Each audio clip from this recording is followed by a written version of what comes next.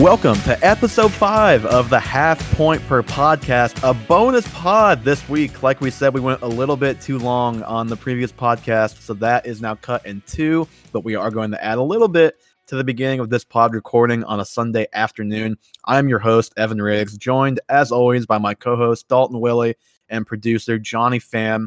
And again, like I said last time, this episode you are going to hear us fully break down the Falcons and the Cowboys. Last episode, if you haven't listened to it, was the Bears and the Seahawks. So go check that out as well. This is part 2 of those NFC breakdowns. But first, before you hear that part of the show, Dalton, I wanted to talk a little bit about Dalvin Cook. And I'm just going to kind of run down the situation, everything that's happened, and then we can get into it. So on a conference call to address a 3-year extension for Mike Zimmer, Vikings head coach, earlier this week, he said that Dalvin Cook told him he will show up at training camp this Tuesday when veterans are set to report, and that is according to ESPN. Cook's agent, Zach Hiller, says that conversation just did not happen. He just flat out said that didn't happen. And here's the quote. He says, Dalvin has not spoken to him, and him being Zimmer, in regards to reporting the camp. We are unsure why this was said. I hope Dalvin can continue to play a major role in the Vikings' future success. In June, Cook's camp said that he will hold out until he receives a, quote, reasonable contract extension. So I guess you can be the judge, all of you, on what a reasonable extension means for Dalvin Cook. But Dalton, I want to get your feel, your overall thoughts on the situation. Obviously, Cook, he had almost 1,700 yards from scrimmage last year, top 10 in the NFL last season. Well, like I had told you previously, Saturday morning I woke up and I moved Dalvin Cook to my RB2 spot because before he got injured last season, he was the running back 2 in fantasy by a pretty good margin. He's a powerful guy. He runs great, and he's one of the most successful every down backs in the NFL. And then the Mike Zimmer faking it information came out from Dalvin Cook's agent, and he's back down to 6 on my list. But Dalvin Cook is now on my do not draft. When there's a lot of back and forth between a player's agent and the organization, and they seem like they're on different pages, there's just a lot of worry. So if before your draft, there's no concrete deal in place, and I don't even know if these two are talking about putting a deal in place, you're just not going to want to draft the guy. One player that I'd look out for later in the 5th or 6th round is Alexander Mattison. You can get him over some guys who are playing in committees, and he's going to be an immediate every down back if Dalvin doesn't report to camp. It looks like training camp reports on Monday, so we're going to know a lot more whether or not Dalvin Cook shows up. But at the end of the day, if you go into your drafts and Dalvin Cook hasn't signed a deal, I just wouldn't draft him. There's too much risk involved in it. In a year where running back is thin and you're spending an early pick on a guy who might sit out half the season. Mm-hmm. Well, and I'm glad you addressed that, because I was going to ask you about the moving him up to your RB2. And this is not to take a jab at you, but you are pretty risk averse when it comes to, or I guess I should say, you have a quick trigger sometimes when it comes to fantasy football. Like, I know we joked about it, but last year you drafted Melvin Gordon and it was at a pretty good value, but you traded him before the season even started. So I just want to hear your perspective, and you kind of already got into it then, on kind of what you're looking out for, how you approach the holdout situations just in general, and specifically with Cook. I know you say he's on your do not draft. So they're in no world, like, you have the 9th pick in our draft right now. If he doesn't have a contract, but if he's still there at the 9th pick, you're saying you're not going to draft him? No, I'm not going to take Cook at anywhere in the first 3 rounds, likely. If he's around in the 4th, if contract extensions still aren't, or, if they're still in discussions late in August when we draft, then there's a chance I'd take him in the 4th as a flyer because of the high upside. But if you have a first round pick, I wouldn't recommend drafting the guy at this rate. When the organization is so off base and Mike Zimmer is publicly making comments that are just false, likely leads me to believe that there's not a lot of movement going on, and that the organization is trying to pressure Cook by putting false news and narratives into the media to force him and his agent to sign a deal he doesn't want to. And we've seen this play over in San Diego, where it didn't work out for the Chargers organization. We saw it play over in Pittsburgh, where the running back can just sit out an entire season. They know they have a short shelf life, and when they get used as much as these guys, they're more than likely to sit out a year. The only different thing to watch for in this is Dalvin Cook still technically has 2 years on his contract, if he does not play this year, it does not accrue towards his years, and he's going to have to play 2 more. So he's going to try to force a trade, which is really where you're going to hope there's value if you're sitting halfway through the season and Dalvin hasn't touched the turf. Mm-hmm. So I think there's a lot to unpack with this whole situation, and we're probably not going to get into all of it at the moment. But I just think it's interesting because you mentioned the Bell holdout, and I would say that, even though Bell, I think, has publicly said on Twitter that it worked out for him and he got what he wanted, I would say that he probably ended up worse off than had he not held out. And Melvin Gordon, I'm not sure you could really say it worked out for him. I don't know what the 2 contracts were side by side, but I think he actually may have ended up with less money, or at least less long-term security in Denver than he could have got with the Chargers. So I don't know. You would think that these guys would quit holding out because it hasn't really worked, but that has not been the case. And I think it's interesting. I'm not saying you're wrong because we really don't know, but I think it's interesting that your perspective on it is you think that the Vikings are putting out the false narratives to kind of put pressure on him, which very well could be the situation. My read on the whole deal is I wouldn't be. So I think, again, we don't know any of this obviously, but I think that conversation between Cook and Zimmer, I think it probably happened. If I'm being honest, I think it probably happened. And I think that's probably Cook. That's probably Cook saying he wants to come, he wants to report. And I think the agent saying, no, we're not doing that.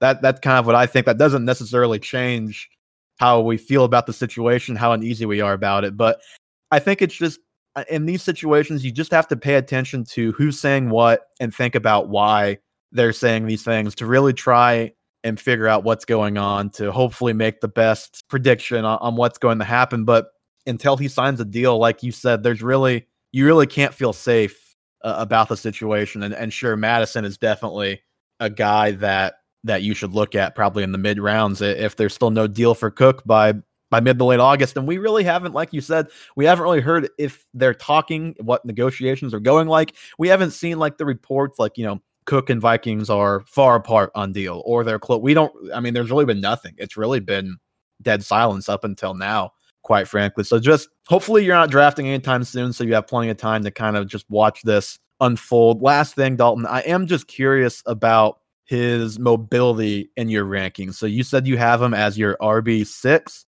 Correct. Okay, I think I know if he doesn't sign a contract, you said he's not going in the first 3 rounds for you. So that would put him more in the RB 24 range. That's right on the fringe of RB2 basically. I'm curious what your upward mobility is for him. If he signs a deal, could you see yourself moving him up to second like you said, or what's his upward mobility for you? Yeah, the Vikings on PFF have a top 10 graded offensive line. It's a great run blocking line. They're a run first offense, and Kirk Cousins has less options to throw to this year. So all around, I think that he's in a better situation than Saquon, who was right now my RB2. And more importantly, I think he outproduced Saquon last year. I know there were injury concerns involved, but at the end of the day, Dalvin Cook is a workhorse. He signs a contract, then he's very likely back up to my RB2. I'm curious with the holdout concerns. Have you moved him at all, or where do you have him? No, so I've had him at RB5 this whole time with 1% of the whole lockout thing impacting how I feel about his ranking, I guess. I think the little unknown is why I right now I have Kamara 4, Dalvin Cook 5. I think if Cook signed a deal, he'd move up to 4 for me, or at least it'd be a tough choice.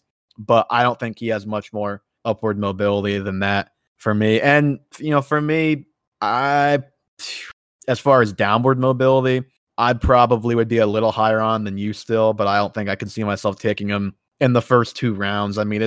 Especially this year, I think it's just going to be tough, especially depending on your league rules. It's just tough to commit a roster spot to a guy that you have no idea when he's playing, when you have no idea on a week-to-week basis what your lineup is going to look like. Even if you have coronavirus IR spots, 1 or 2 of them, you could have 3 guys in any given week who are out then for 2 weeks. So there's just a lot of variables, a lot of unknown. I'm glad we could talk about it a little bit, though. It's an interesting conversation, but we're just kind of in wait and see mode right now.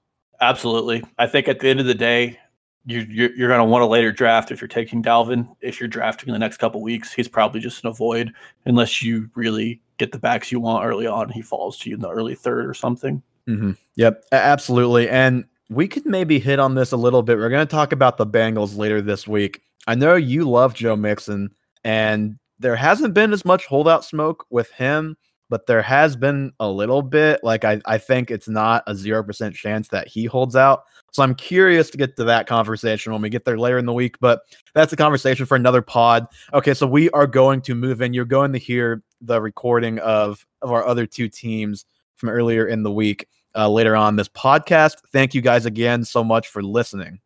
The Falcons 7-9 last year. That over under is 7.5. Dalton, I'm taking the under. What say you? Jeez, come on, man! You got to take the over. The Atlanta Falcons are a team that have cost me more money gambling than any other team in the NFL. I always think that they're going to be perennially great, and they are perennially trash. But if you look at the last 5 games Atlanta had just to get to, I think, an 8-8 record last season, they were 7-9 last year, but they did start off like 1-6. Yes, they took teams like Seattle down to the wire, and they were playing great games once they got rolling. And the Saints. The Saints are a different team altogether, but I think that the Falcons are a team that could really surprise a lot of people in the NFC South this year. And I think they could come out in second place, maybe even first place in that division, depending on how their cards fall. Okay, so we'll go real quickly over Matt Ryan and Julio Jones. Matt Ryan, QB11 last year, QB8 entering this draft, according to Fantasy Focus's consensus rankings. You're taking him as a low-end QB1. You're going to get good numbers from Matt Ryan. That's kind of all there is to that discussion for me. Julio Jones in everybody's top 5. A lot of people top 3. Hall of Famer, great player. I don't have much to say on Julio Jones, Dalton, unless you have any Julio hot takes. I don't have any Julio hot takes. I have some Atlanta Falcons hot takes real quick. Okay, so let's move to where I think the hot takes might be coming. Calvin Ridley. He is the consensus wide receiver 16 currently on Fantasy Pros on their rankings. Last year, he was 63 for 866 yards and 7 touchdowns. That was in less than a full season. I thought I had it in front of me, but I don't. I think that was like 13 games or 11 games. He missed some time with injury, but good for wide receiver 23 last year. The yardage and receptions are almost the exact same as the rookie year, just 3 fewer touchdowns, but obviously fewer games. Dalton, what do you say about Calvin Ridley? I think this might be where the hot takes start. Well, first of all, last year, if you break out his receiving line over 16 games because he was injured, it was 76 receptions, 1,030 yards, and 9 touchdowns. Now, the reason I am buying Calvin Ridley's breakout season, first and foremost, I've said this 16 different ways on every pod. They play 11 out of their 15 fantasy relevant games indoors. Matt Ryan eats indoors. Additionally, Dirk Cutter returns as the OC, and they led the team in pass attempts last year. They're going to probably do it again this year. Their defense isn't that great. And most importantly, they are missing a league high 258 targets. Their only addition was Hayden Hurst and Todd Gurley. And I can easily see Calvin Ridley eating into a lot more of those targets, especially with a belated training camp season thanks to COVID. And his only competition at wide receiver are Laquan Treadwell, who's been a burnout in the NFL, Christian Blake, Devin Gray, and Brandon Powell, and then Russell Gage. There's nobody in that offense who's going to be able to take away targets from him other than Julio when it comes out of their 2 wide receiver sets. I think Russell Gage, if I'm not mistaken, I think that is who is going to be their wide receiver 3. I think I just saw that very recently, so I'm glad you mentioned him at the end there.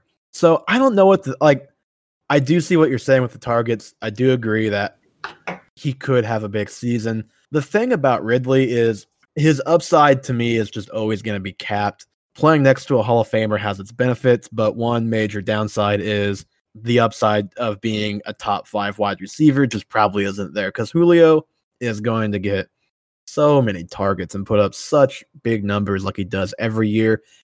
To me, I don't really see him being more than like a top 15 guy at best, which is still good. Obviously still good. I still want that guy on my team, but I don't know. I'm just curious because like I feel like anytime I hear anybody talk about Calvin Ridley, you would think that he is prime for like a top 10 season. And to me, I don't quite see that. But at the same time, I feel pretty safe in saying he's going to be a top 20 at least wide receiver. And I agree with that. And that's why I'm taking him there is I think he's a safe floor bet. He has a high ceiling, but I do think Julio caps it. But he's one of the few guys you can take and feel safe knowing his floor might be wide receiver 24 this year. His floor is not super low, and he's going to probably consistently return value. And you might have a couple of big games mixed in there, which is where my excitement for him comes in. Especially if you go running back, you want a wide receiver who's just going to consistently give you points on the board. Yeah, and he's a guy that can, he'll sometimes win you a week with a 2-touchdown, 100-yard game for sure. Dalton, we can talk about Hayden Hurst next here. I know he's a guy in our ranking shows before we did our show. You were upset with my quote disrespect of Hayden Hurst, I think was the word that you used. Last year with the Ravens, 30 receptions for 249 yards and 2 touchdowns. That is tight end 34 on the season last year. I think we can just start a larger discussion with him as far as he's on a new team. Just in general, I don't know how much we talked about this, maybe a little bit, but how do we feel about guys on new teams this year, just given everything going on, or maybe a better term, not going on due to COVID? Well, first of all, fun fact about Hayden Hurst. He's been in the NFL 1 year and is the same age as Eric Ebron and played 4 less NFL seasons. The guy is old. But when it comes to having new guys on teams in this current era, it's scary because there's just so much less time for them to work with the offense and get accustomed to it. And I think Hayden Hurst is another one of those guys who could be bereft to start the season to have a really explosive start. The plus side to Hayden Hurst is out of 39 qualified tight ends last year, he was 10th in yards per route run. He was very efficient when he was on the field, which I think was maybe 30% of the snap share in Baltimore. And he didn't get run a lot of routes. But he's a guy who you can get later in the draft on a team that does need somebody to eat up some of those targets. And he's definitely a prime option for it. Dirk Cutter's offense is made for the tight end to play as a pass catcher, not as a blocker. And those are successful factors that could lead to Hayden Hurst being a top 12 tight end. And right now he's going at 117 in ADP. So he's a guy you can take a flyer on in late rounds who might not work out. But the anticipation would be for him not to start out of the gates hot because of COVID and how it's going to affect his ability to be acclimated. Yeah, and that's kind of what I was getting at, I guess. I would say, and the hype train is already starting with him, I would just say tread lightly when it comes to that. As far as I think some people maybe just expect, Austin Hooper's gone. Let's just put all of Austin Hooper's, 75 catches for whatever it was, 700 and something yards. Let's put 90% of that on Hayden Hurst. And again, Hooper, that was in 12 games. He was hurt for a month. But to me, I would be a little nervous about that. Number one, new team. Number two, just with the known commodities with Julio and Calvin Ridley. And then you mentioned Todd Gurley. We'll get to him. We'll see what kind of volume he has. I would just be a little bit concerned about taking him as a guy that I'm starting, especially early in the season. And again, that's what, to me, I guess is my way of saying just tread lightly on the hype train. We've already seen Matt Ryan talking him up, saying that he's one of the fastest and most athletic tight ends he's ever played with. And Austin Hooper is your tight end for a couple of years. I don't think that's too difficult. Also, I think NFL.com's Mark Sessler wrote either today or yesterday that he's predicting a Pro Bowl for Hayden Hurst this year. So you're going to start seeing that stuff. I think that draft position could get inflated the closer we get to the season from where it's at now. So I would just be a little concerned, and probably he's a guy that I'm steering away from. I think the hype is going to get too big for me. That's my guess. I would agree. I would say he's a guy I want in the double-digit rounds and not before. Yeah, and I do agree that maybe halfway through the season, maybe he turns into a guy that you want to start, but I don't want to count on him for a full season, and I definitely don't want to count on him week one. I don't want to start him week one as my tight end for sure. Okay, we're going to move on to who I think is probably, like last year, maybe the most polarizing fantasy football player in the NFL, at least for sure today. I feel like either him or Russell Wilson, but he plays a more important position, and Todd Gurley. So Todd Gurley last year with the Rams, 223 carries, career low, 857 rushing yards, career low, 12 touchdowns. So kind of got saved by the touchdowns a little bit. 31 receptions for 207 yards and 2 touchdowns, which was way down from his previous 2 seasons, just volume-wise, everything. He still finishes the RB12, and again, that's the 14 total touchdowns will do it. He's going as the RB15 or ranked that way on Fantasy Pros. Dalton, I know anytime I come across him in a mock draft, I just immediately pause. I get really nervous. I get the sweats. I don't know what to do with myself when Todd Gurley is staring me in the eye. What are you keeping an eye on with him in training camp for? And just what do you think in general about Gurley on the Falcons this year? It's tough. He's a guy who is very similar to Chris Carson in the profile you want as a running back on your team. He clearly is the lead back. He clearly is going to get the passing down duties. And it's clearly an offense that's going to be playing up tempo. So he's going to get a lot of opportunity. At the same time, last year, I think you could get him in the late second round because of his arthritic knee, which he played through and he seemed fine. But we're on to another season where he hasn't had an injury from it. It's a player that where I'm grabbing him, a lot of people are getting him in the third round. I really would prefer to get a James Conner type or a Chris Carson, or I would take a wide receiver because of the risk factor attributed to it. And additionally, we talked about this. I'm not sure if he's going to be immediately acclimated to the system. One thing I can say for sure is he's playing behind a better offensive line. Yeah. The Rams last year were absolutely atrocious. And Atlanta's a team that throws to the running back. So I can see the appeal there. It's just there's a lot of risk there. And it's one of the few times where I see the volume, but I'm going to avoid it because I just don't know how much longer he's going to hold up as a player. And I'm worried whether or not he's going to get a full season. So I'm curious then, before I launch into my Todd Gurley thoughts, I'm curious if you had, like, if I told you, give me a range of outcomes, like a number, the high end and the low end for Todd Gurley, what is that range? I could see Todd Gurley with a 1,200-yard season and 60 catches. I could also see Todd Gurley with a 300-yard season and playing 5 games. Okay, so if I had to like RB5, RB60, like give me numbers for high end and low end, like what you could see his variance being as the season ends. He could be, RB8 or 9. He could also be an RB30 playing a full 30 game or full 16 games. If he gets 30 games, he's RB1. That's all I've got to say. But yeah, I think he's just a high variance player. He can really hit and he can really run away. If I were to draft Todd Gurley, I'm probably going to try to take a safer pick later down in the draft to really bolster my roster, whether that's somebody like Kareem Hunt, who will get catches, or Devin Singletary, but somebody who you can feel solid with, who's going to get some work in case Todd Gurley doesn't pan out. Yeah, and it does depend on the structure of your team a little bit. Like if you, for example, if you're the number 1 pick, like I have, and you end up with McCaffrey and somebody else in the second, and you'd get Gurley early third, that's probably fine. If you end up with like the number 5 pick or 4 pick, you get Michael Thomas. You take the swing on CEH in the late second, and Todd Gurley and CEH are your 2 running backs. That is terrifying. But I don't know. To me, I really still think Todd Gurley is like, and I'm not saying this is like more than like a 1% chance. I think his like upside, like his highest end potential is the RB1. Like I think that's his upside. Now, how likely he is to reach that? Very unlikely. But I still think that upside is there.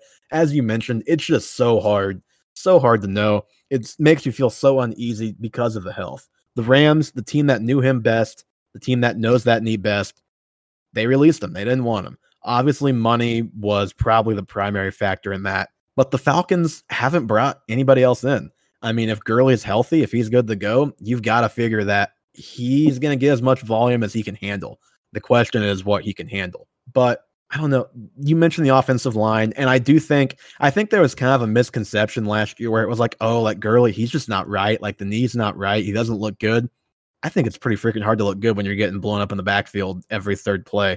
That O-line was just so terrible. And if you just watch highlights, watch some of his touchdown runs, when he got the blocking, you still saw Todd Gurley, or I still saw Todd Gurley, in my opinion. I still think that he looked like the same guy for the most part, and still looked explosive when the runs were blocked for him. And as I mentioned, the passing game was really the main area. It was career low in rushes, but a real big drop off receptions, like 20 plus receptions from the past couple of years. That's where he really got the breather. Just wasn't even on the field. Malcolm Brown a lot of times was the guy on the field on third down. So to me, I just wonder if the Rams did that. Was it because of health? Like they were just trying to save him, or is it because they just paid him and they were like, oh crap, like we have to make this guy last 3 years? So like, I don't know. We all kind of thought of his knee as this ticking time bomb coming into last year. And it's hard to know if that was really the case or if it was the Rams were doing whatever they could to make him last that whole contract. I don't know. I just think it's an interesting thought exercise to think about that way. And the Falcons have him on a 1-year deal. They don't give a crap if he lasts after this year.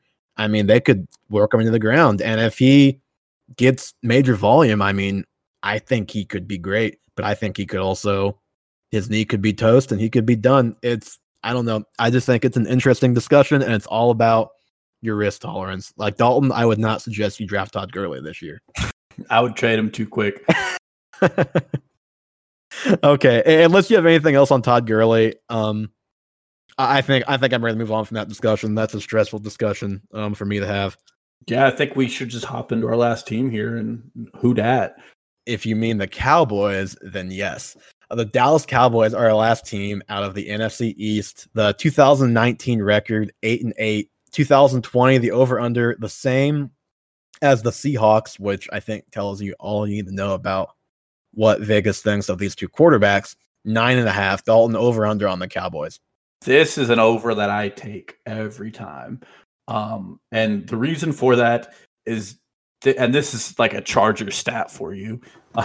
Last year in 1-score games, the Cowboys went 1-6, despite having the 6th best point differential of plus 113 in the NFL. So they were so many 1-score, 1-possession games that they just couldn't eke out a win in, that they are somebody who could win a lot. Also, based on Vegas win totals, they have the 9th softest schedule in the NFL. I know we don't put a lot of credit in strength of schedule in the preseason, but it does say something that their opponents' Vegas win totals are that low. Yeah, I think I'm going to go with the under here. It's funny you mentioned the Chargers. It's just like the Cowboys are kind of the Chargers of the NFC, where it's like they just, Stephen A. always says they're an accident waiting to happen. And outside of the one, 12-4 with 11-5, whatever it was, year, Dak's rookie year, for the most part, that's just they've been kind of the underachievers. They've always had the talent. And to me, I think number one, I think the Eagles are the best team in that division. I have more faith in them than the Cowboys. Number two, I do think at least the Redskins, or not the Redskins, whatever they're going to be named next, the Washington team and the New York Giants, I think both of those teams are at least a little better this year. Maybe that's an extra loss in there somewhere as well. But I don't know. I think it's close. I just think it kind of says all you need to know about the quarterbacks, even though Dak, as I will mention right now, the number 2 quarterback in fantasy, just not the same tier guy as Russell Wilson as a player. He threw, though, for almost 5,000 yards last year, 4,900 yards, which is a little jarring to just see typed out, quite honestly. 30 touchdowns. He also had almost 300 rushing yards and 3 touchdowns there. The 3 touchdowns was actually career low on the ground for him. I think he had been 6 every year before that. His 593 passing attempts were 6th in the NFL, so the volume is there. We expect it to be there. They upgraded from Witten to Blake Jarwin, from Randall Cobb to CeeDee Lamb. Even though he's a rookie, just the talent superior at this point to Randall Cobb. Does he have the upside, Dalton, to be not quarterback one, like not a quarterback one, like the quarterback one this year? Yeah, I think that Dak is a guy who does have the upside to be the QB1 in fantasy.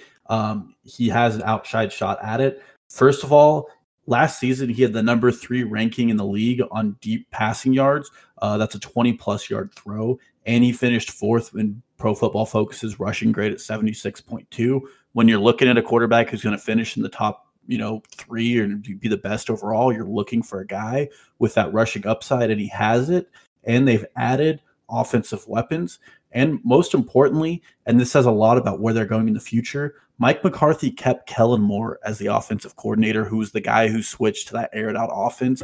And I actually think after about week 8 last season, we saw Jason Garrett try to rein back that offense a little bit. And I do believe that Mike McCarthy might let Kellen Moore really run the offense himself, especially with a shortened preseason from COVID, giving him the opportunity to really let Dak air it out. And we're going to see air Dak all year. So I think he does have the upside, but for some reason, and maybe it's just because of the way I look at this, I care more about the players than the situation, the volume, all that stuff. Sometimes I feel better about guys like Russ and Deshaun, even though their volume has never been what Dak's was last year.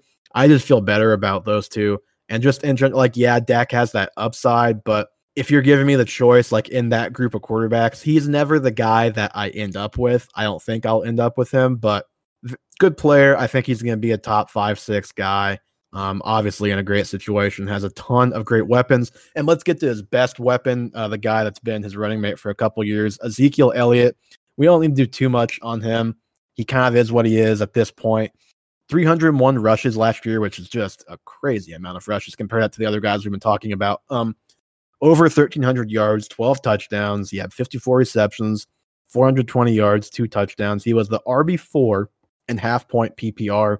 I guess the only question I would have here is this was the first season of his career that his yards per game were below 90 rushing, 84.8. Dalton, I see you typing in the Google Doc. Any concern there? Or what you got? No, in general, I think he's being drafted right where he belongs as the 3rd running back, 4th running back overall. While he had a worse rushing grade, this is one of those where the advanced metrics still stand in his favor. He also had a career high rushing grade of 82.9, and his yards after contact per rush were a career high at 3.2. So he didn't have the rushes per game, but I think there was a little bit of a volume drop off with the increase in passing. Well, and the offensive line just isn't what it was when he first came into the NFL too. Yeah, losing Fredrickson definitely hurt. I think he is playing with a little more getting hit behind the line of scrimmage. But at the end of the day, he still gets his, Zeke still eats. I think Zeke is still a successful running back. He still has all the metrics running in his favor, and I could easily see him getting back over that 90 threshold. And he's a guy with, if he gets, 100 targets this year, it looks even better for his fantasy upside. Yeah, and I don't want to spend too long on Zeke. I just do want to say that to me, he's kind of when you look at like that group of like the top 4 or 5 running backs, he's like the high floor guy. Like you can take McCaffrey out of that, I guess. Just like if you look at like 2 through 5, like the Saquon Barkley, Zeke, Dalvin Cook, if you don't include any holdout concerns, and Alvin Kamara. I think Zeke is like the high floor guy. If you're looking for, obviously he has a high ceiling, otherwise he wouldn't be here. But I think Cook and Kamara both present maybe a slightly higher ceiling. But Zeke, you take him, you feel good about it to me in the top 5. Now to a guy who it's hard to know what to feel about Amari Cooper sometimes, man. I just want to read you this stat line. This is courtesy of Matthew Berry, his draft day manifesto. Always a good read. Not draft day manifesto. His first big, like, I don't even know what it's called, but he just has a ton of numbers. I think it's 100 facts. 100 facts you need to know about fantasy football. And so player A, 4.9 receptions on 7.4 targets, 74.3 yards per game, and he had 15.4 fantasy points. Player B is 4.7 receptions per game, 79 yards per game, and he had 15.2 fantasy points. So player A is Michael Gallup. Player A is Amari Cooper. Player B is Michael Gallup. So that just shows you how close those two guys were in the games that Gallup played. And, Cooper, he was 79 for almost 1,200 yards, 8 touchdowns, top 10 wide receiver at wide receiver 9. 9 games over 80 yards, which just tells you how up and down he was because he had some complete duds. Obviously, everybody remembers that Patriots game where he wasn't going to play. Then he played. Then Gilmore blanketed him. He didn't do anything. But I know Matt Harmon has talked a lot about how he feels like Cooper has fallen off a little bit as a route runner, gotten a little bit sloppy, maybe not quite the same guy. Dalton, there's no question, to me at least, that he is the top receiver talent-wise there and probably fantasy-wise too. But just when you think about Gallup and you think about Cooper, is Cooper's risk profile worth where he's being drafted right now? Well, it's interesting. And I say this because I'll start with the Dallas Morning Star reported after week 8 of the season last year that Jason Garrett became heavily involved in the play calling. Additionally, from weeks 1 to 7, Amari Cooper was wide receiver 4. From weeks 9 to 17, he was wide receiver 21. All of his dud games came after Jason Garrett took over the play calling. So you can really take this into account and consider the fact that Jason Garrett might have reined in Kellen Moore's offense. He was wide receiver 30 in weeks 10 through 16. Exactly. And so he's just not a guy, wide receiver. Week 9, he had a great game, which is what pulls him up from 9 through 17.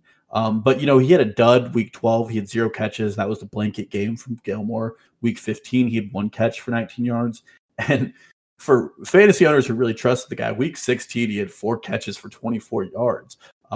So he's a guy who profiles as somebody who had a great start to the season and really started to fall off. And it might have been the plantar fasciitis bothering him. That was the big concern going into the season last year. Yep. But you started to touch on this, and I'll get a little more into it. His ADP is 26 and Michael Gallup's is 69. And nice, first of all. But they have very, very similar profiles when it comes to receiving, and they're both great receivers.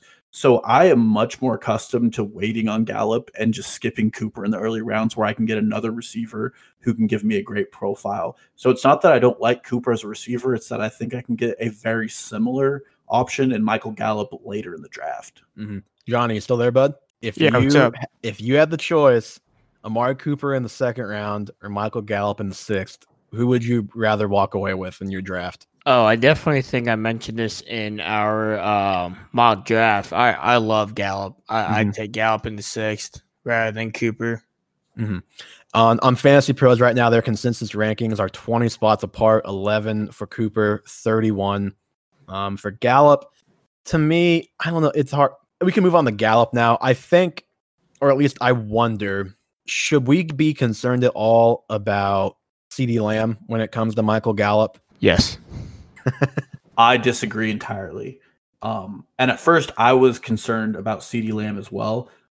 First and foremost, one thing we know is that rookie wide receivers usually don't bloom early on. But with the departure of Randall Cobb, there's still a lot in this offense to eat up. 83 targets. Yep, and he had 828 yards and 3 touchdowns. Are you really going to be upset if CeeDee Lamb ends the season with 828 yards his rookie year? I don't think so. So there's enough volume there in a pass offense that does almost 5,000 yards that you can have all 3, and I think Gallup and Amari Cooper still eat, and that CeeDee Lamb has a good rookie season. Mm-hmm. Well, I just wanted to ask, I think that just talking about just their distribution, I think people are high on Blake Jarwin, or some people are at least. I think to me that, their tight end position gets a lot of targets. I think they were like 102 targets last year. I don't remember. I don't have the exact number. I have it somewhere, but that's a lot. I think you could see their tight end targets fall a little bit. I think I wouldn't be surprised if we see CeeDee Lamb carve out 100 targets. But to get back to Gallup a little bit, I do agree. I think he should probably be drafted closer to Cooper than he is. I probably wouldn't go too terribly high on him because once you get into the mid 20s, it's like, okay, who are you moving him in front of? Like, I know he's good, but so is everybody else in that spot. I mean, it's so tight to me. But for as much as an enigma as Amari Cooper is, he's still a very talented guy, but he's always been just so up and down. I don't think Gallup is in the same tier for just talking as a wide receiver. I do think there's a little bit of a CeeDee Lamb concern. I think he could eat into Gallup just a little bit, not much. I think all of that is kind of baked into his ranking. I'd move him up a hair maybe. I think I maybe will when I update my rankings, but I don't know. I think it's an interesting conversation. And I did want to touch on CeeDee Lamb a little bit. I mean, just a very, very talented rookie. You mentioned the rookie receiver thing. With COVID, who knows what to think. But I think him and Jerry Jeudy could kind of be 2 guys that are exceptions to that a little bit. I think those guys are both just so good, especially Jeudy. But I think CeeDee Lamb is very, very good too. I think he can be a big factor on that team. Obviously, I mean, he kind of fell in their laps. But do you think Jerry Jones is getting a toy like that in the first round and allowing his coaches to not use them? Like, he's going to be involved. And I actually have seen some stuff that it could be all 3 levels. And when I say that, He's a good deep ball guy. We know that. He can move in the slot. And also, I think they plan to use him on some jet sweeps, some of that stuff. So you like that. You like that he's going to get involved in a lot of different ways. Dalton, is there a world where you're taking a chance on him late in the draft, or would you rather take a chance on somebody who's a second-year guy, third-year guy, has that continuity that we've talked about? What CeeDee Lamb is he is a high-ceiling guy that you're taking late and hoping he hits. If I'm in that position, and I've said his name once, I'll say it again, I'm taking Mecole Hardman. It's a better offense. He's more tuned to it. He definitely has already showed he's explosive in the NFL. My only concern about CeeDee Lamb, and I don't mean this as a disservice to him because he was elite in college after the catch and route running, but he also played with some of the most absurd quarterbacking talent the college has seen, from Baker Mayfield to Kyler Murray to Jalen Hurts. So he's never had to deal with a situation where he was coming into an offense and he was asked to produce. He won't be in Dallas, but I wonder how quickly he can really make his face known, especially, as we've said before, with the current concerns and the current environment with a lack of preseason. Yeah, and like, to me, he's a guy, if you're taking him, you're hoping, number one, like I said, you're hoping that even with the adjustment, that the fact that he's involved in every aspect, deep passes, short passes, in the slot, on the outside, a little bit in the running game, you're hoping that's enough. You're also hoping for a second half surge, which with a lot of these rookies, that's what you've got to be hoping for. And you get a guy that late, you're not drafting on the stardom, obviously. And quite frankly, you're hoping for an injury. And I mean, Michael Gallup got hurt last year. Cooper, he played all 16. He's always banged up. He did not play all 16, I think, the year or two before that in Oakland. So that's the thing. It's like, he's kind of one of those guys that he's almost a handcuff, where if one of those top two receivers were to miss time, like, okay, let's say Cooper's out for 6 weeks. I'd say Michael Gallup is a top 14 ranked guy, and I'd say Lamb is probably top 24. I'd say both those guys are probably in the 15 to 25 range. I definitely agree with that. I think the big bet is if you can get an injury to that wide receiver core. He's being slotted in immediately. He's a week in, week out wide receiver too. At the same time, if you're in a deep league and you're looking for some dart throws, I do just want to throw his name in there. But Devin Smith was a guy last season who really showcased some explosiveness. And if you're in a best ball league or something like that, he's a guy you can take at the very end who is just one injury away from getting the wide receiver 3 position, and he has some game-breaking speed. Absolutely. And just last guy before we finish up here, Blake Jarwin. Dalton, I don't know how much you have to say on the guy. I don't have a ton. I feel like I see him as a sleeper, or I hear people talk about him as a sleeper. I get it. The Cowboys were 8th in the league in tight end targets. I knew I had that somewhere, with 126 last season.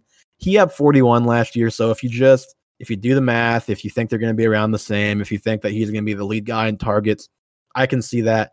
What I also see, and what I think is more likely, is that more targets go to those top 3 receivers. Jarwin's not really a guy that I'm interested in. I think there's other tight ends with more upside, with less downside, and that are just, quite frankly, more talented guys than him. I'd take a chance on.